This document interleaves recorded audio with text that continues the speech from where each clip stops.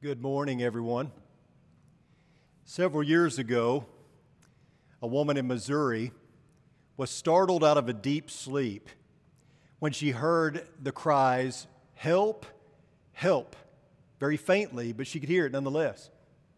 She looked over at her husband, who was sound asleep, and she listened, and she heard the cries again, "Help, help." So she went down the stairs into the living room, and she waited and she listened. And sure enough, she heard it again. "Help, help." And she says, "Where are you?" And she heard a voice from the fireplace say, "I'm in here." And so she walks over and she stoops down and she looks up, and sure enough, there is a man dangling upside down, stuck in the flue. Apparently, he had tried to rob the place by coming in through the chimney, and of course, his plans were thwarted when he got stuck. So the police and the fire station were called, who came in and had to disassemble the fireplace and take out some bricks and all that. And finally, they rescued the trapped man. But what I found interesting about the story is that the woman filmed the whole thing with her phone. And I wonder what they talked about until the police and the fire station arrived. Maybe she should have shared some scripture with him. Maybe she could have read John chapter 10 to him. "Truly, truly, I say to you, he who does not enter the sheepfold by the door, but climbs in by another way, that man is a thief and a robber." That's where we're going to spend our time this morning, John chapter 10. More specifically, we are going to zero in on Jesus' statement, "I am the door," which on the surface is a rather interesting statement to make, isn't it? I mean, that would make you question someone's sanity under normal conditions. If someone said that they were a door, you might understand if they were dressed for Halloween and they're about to go trick-or-treating. You'd understand if they said they were a door. Maybe it's a sign of the lunacy of our culture. Somebody says, "Well, I identify as a door." But normally, if somebody said they were a door, you would respond with, no, you're not. You're a human being. But we know something about metaphors, don't we? Not to be condescending or to act like you don't know, but I mean, a metaphor is simply a figure of speech which uses a word or a phrase to apply to an object which is not literally applicable.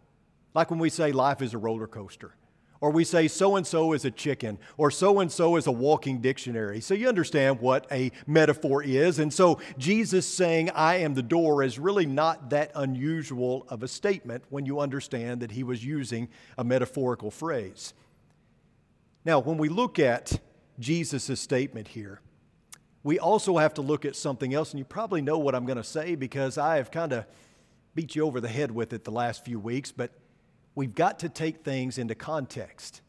And when you look at the context surrounding Jesus' words here, we get a whole bigger picture and better understanding of what our Lord was saying. Look at verses 1 through 6 of John chapter 10.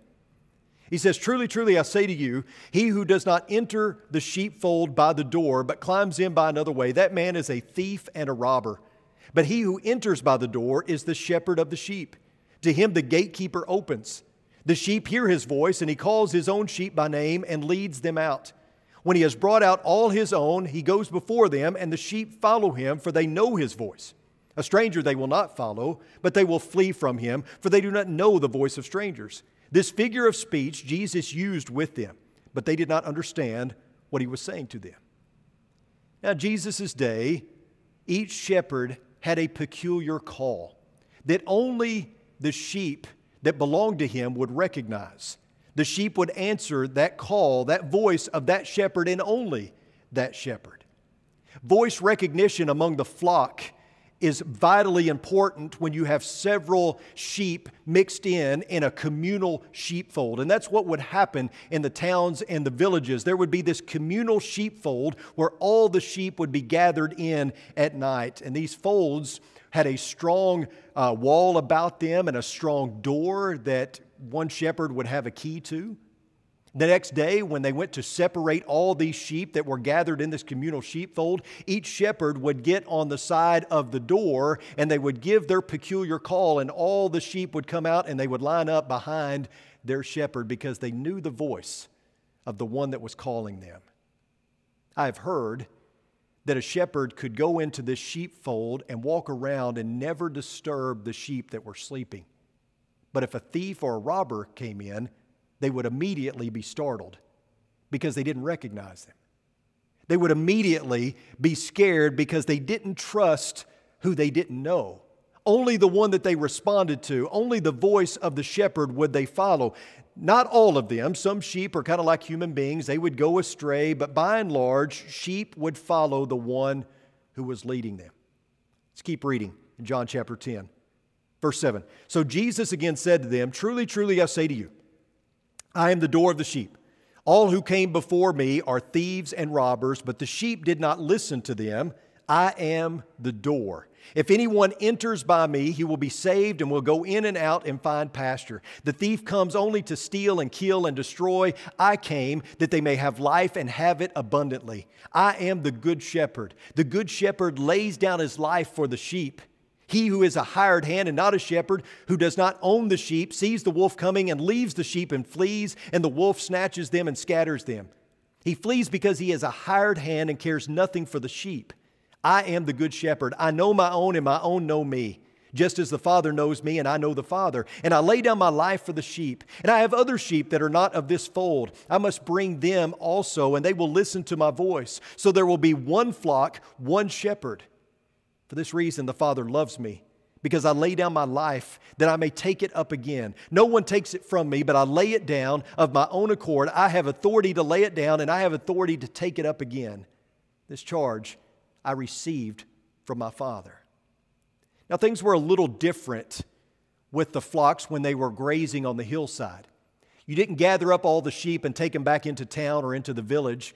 No, you just made a makeshift communal fold out there in the wilderness or out there on the hillside somewhere. And this sheepfold that was makeshift out on the hillside didn't have a door. It had an opening. And in order to keep robbers and thieves and predators out and to keep the sheep in, the shepherd would actually lay down across that opening so that no robbers or thieves could get in, no predators could get in without stepping over the body of the shepherd. He was literally the door. He literally laid down his life for the sheep.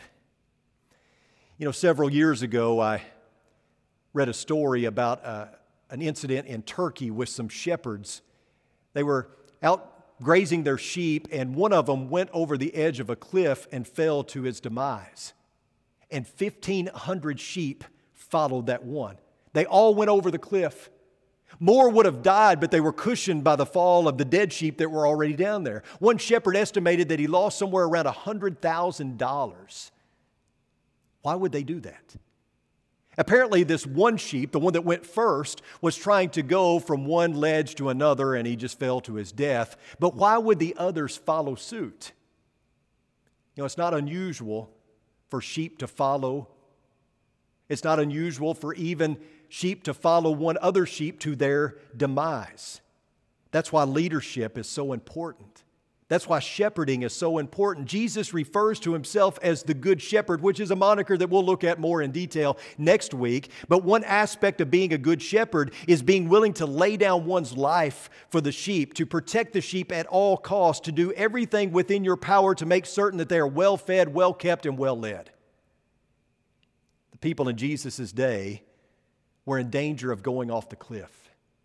They were sheep without a shepherd. They needed leadership. Actually, they had leadership, but the leadership wasn't good. It was corrupt. It wasn't leading them in the right direction, and Jesus came to take the lead, and this really was always the plan. You see, in the Old Testament, God is pictured as a shepherd, and his people are called the flock. Psalm 23, for instance, "The Lord is my shepherd, I shall not want." Psalm 77 and verse 20 reads, "You led your sheep like a flock by the hand of Moses and Aaron." Psalm 100 and verse 3, "We are his people and the sheep of his pasture." So God was and still is the shepherd, but there were also earthly leaders that were referred to as shepherds who were supposed to be doing God's will as leaders, but they were instead only focused on themselves. The prophets Jeremiah and Ezekiel speak some pretty harsh words of condemnation towards these shepherds that were supposed to be good, but were bad instead.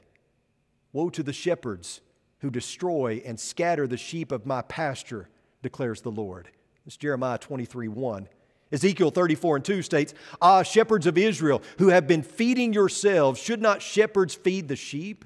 And then the good shepherd comes onto the scene, the one who will risk his life for the sheep, the one who searches for the lost sheep, the one who will become the sacrificial lamb. And of course, the shepherding of the flock was passed on from Jesus to the apostles, which was then passed on to elders that were established in all the churches, and all the way down to this century and to our elders right here at the Oldham Lane Church of Christ. What's the role of a shepherd? Well, one very important role is to make certain that the people don't go off the cliff.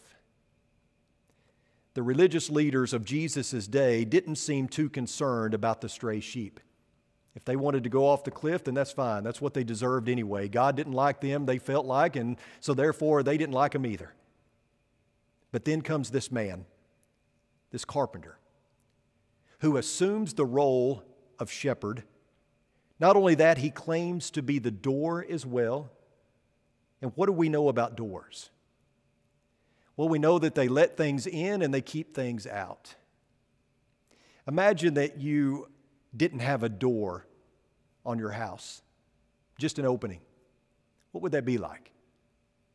Well, you'd probably wake up in the morning and find some wild critters in your kitchen scouring for food, maybe a possum or a raccoon or something of that nature. You know, without a door on your home, it gets pretty windy here in Abilene, and you're probably going to have a lot of debris in your house blowing in from Lubbock. You're probably going to have a lot of crickets, maybe even more than you have outside. You're going to have wasps and mosquitoes and, all those different kind of flying insects. If you didn't have a door on your home, you probably wouldn't keep anything of value in it because anybody could come in at any time and take it. You'd be susceptible to thieves. It also gets pretty hot in Abilene in July and August. It'd be hard to run your air conditioner and keep your house cool and comfortable. It'd also be very expensive. It'd be hard to contain the air that you're running. If it ever rains or snows or hails or sleets, then not having a door becomes a bit of a problem, right? Because all that weather comes inside, and that's not comfortable. No doors on your home means that you have to deal with that annoying neighbor even more than you probably do already. They can come in at any time and bother you, right? We talk about doors. We talk about how they are vital to our welfare and to our safety and to our security and to our comfort because they keep things outside that don't belong inside. However, doors do something else. They perform another function, and that is they keep things in. They also allow us to leave our home, and so they provide freedom. Can you imagine not having a door at all in your home? It'd just be like a box, right? You'd be living in a terrarium. Without doors, we wouldn't be able to welcome friends. We wouldn't be able to have small groups in our homes. We would be unable to come and go as we please. And so doors also provide us with freedom. They allow us to come and go as we please. They allow us to bring things inside that are outside. Doors are simultaneously tools of exclusion and inclusion.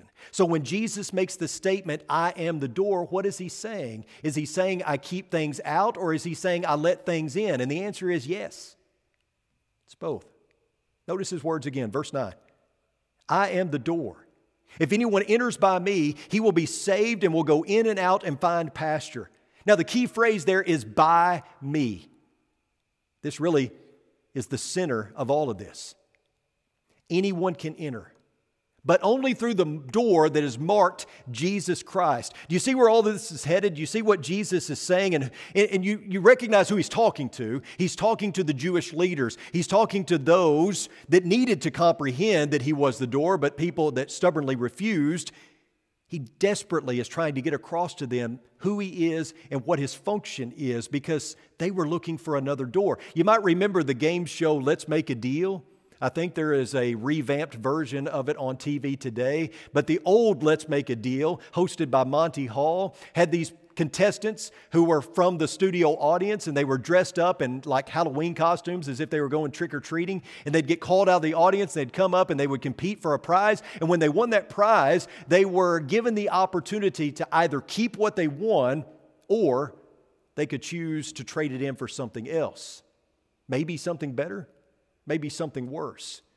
But they had to choose between door number 1, 2, or 3. And so they sat with bated breath, wondering what was going to be behind that door. It could be like a goat or something, or it could be something like a new car. They just didn't know. So it was a risk. The Jewish leaders had picked the wrong door. They refused to follow. They were once the Lord's sheep, but now they had strayed from the flock. They were lost and couldn't even see it. And Jesus is inviting all to come into the fold. But these stubborn, hard-hearted sheep would not listen to the good shepherd's voice. Scribes and Pharisees didn't have much to do with shepherds because mainly they were dirty individuals and they didn't observe the cleansing rituals set forth by the Jewish leaders. So Jesus, claiming to be the good shepherd, was strike one, and then strikes 2 and 3 come in verses 16 through 18, where it says, "And I have other sheep that are not of this fold. I must bring them also, and they will listen to my voice.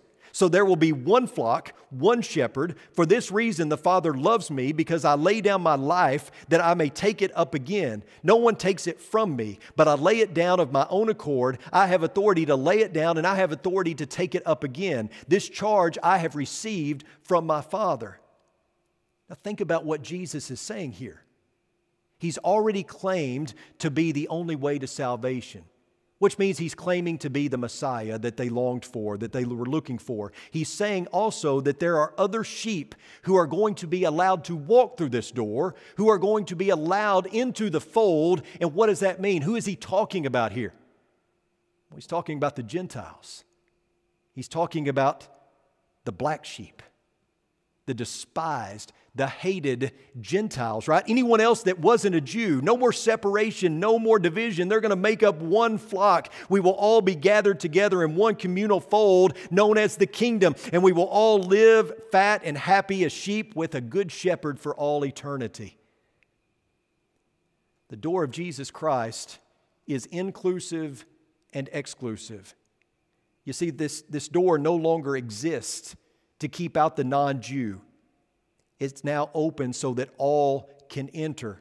But you cannot enter through a back door. You cannot enter through a secret passageway or through a window. You can only come through the door marked Jesus Christ. And there are other scriptures that affirm this. Jesus said, "I am the way, the truth, and the life. No one comes to the Father but through me." In Acts chapter 4 and 12, it states, "And there is salvation in no one else, for there is no other name under heaven given among men by which we must be saved." Matthew 7, 13 and 14, Jesus says, "Enter by the narrow gate, for the gate is wide and the way is easy that leads to destruction. And those who enter by it are many, for the gate is narrow and the way is hard that leads to life, and those who find it are few." God desires for everyone to enter in.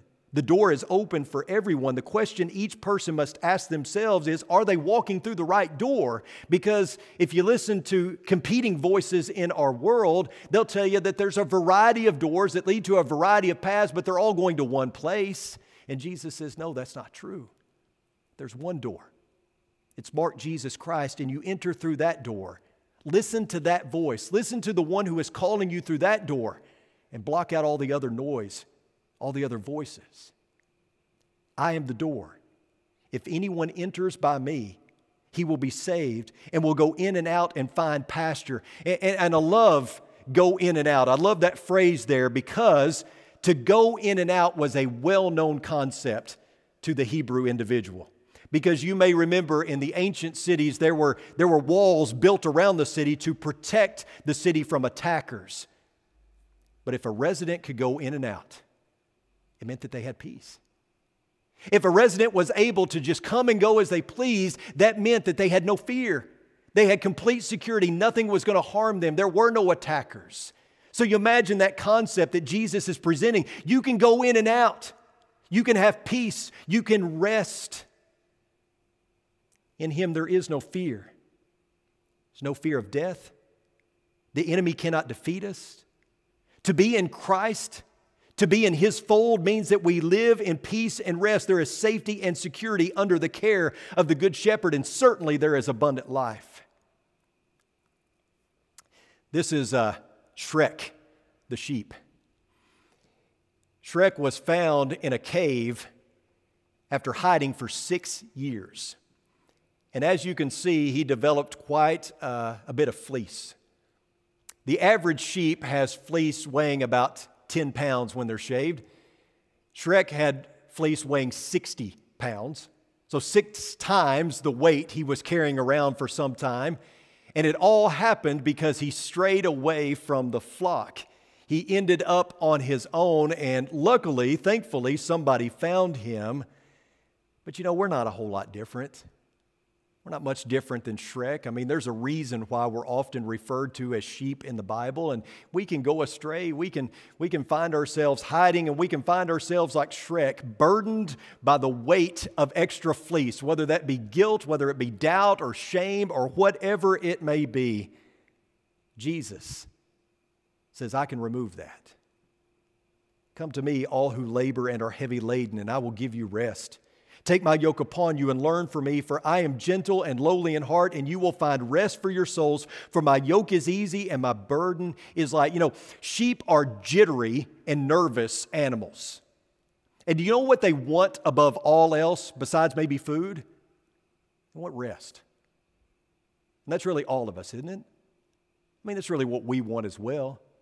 We just want rest. We just want comfort. The Pharisees were providing an extra heavy burden with all of their fence laws and their man-made traditions, and Jesus says, I can fix that.